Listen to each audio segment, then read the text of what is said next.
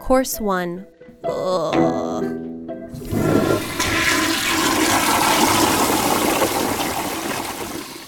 Ten minutes after I would eat, my stomach would get like really bloated, and then my face would get like really flushed.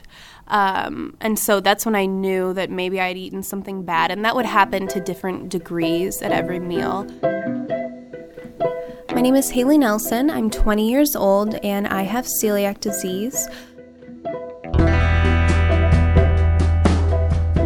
Yeah, so my whole life I had always had, like a lot of stomach aches when I eat. I would throw up a lot, and I just thought that was normal.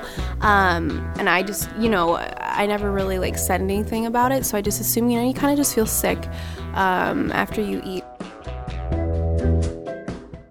Course 2. Sorry, no thanks, I'm allergic.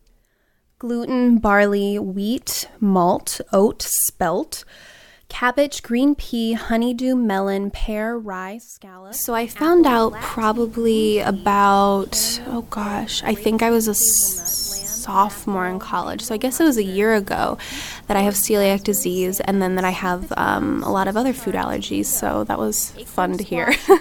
Bell peppers, black beans and blackberries, cardamom, cauliflower, cayenne pepper. I miss the social aspect of food, when you're with people and they're like, oh, let's order a pizza, and there's literally no part of a pizza that I can eat. Flounder, high fructose corn syrup, garlic, haddock, halibut, jalapeno pepper, kelp, kiwi, lentil bean, macadamia, mushroom, orange, parsley, peanut, romaine lettuce, rosemary, shrimp, snapper, soybean, squash, strawberry, turkey, and veal. Course 3, owning it.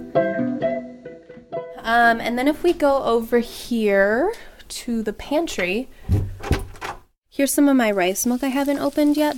And then I have a lot of canned stuff like tuna and chicken and vegetables. And I don't have a bunch of things. It's just I kind of recycle eating the same things a lot. I mean, I guess if you would have talked to me a year and a half ago, I would have been pissed. I was really angry.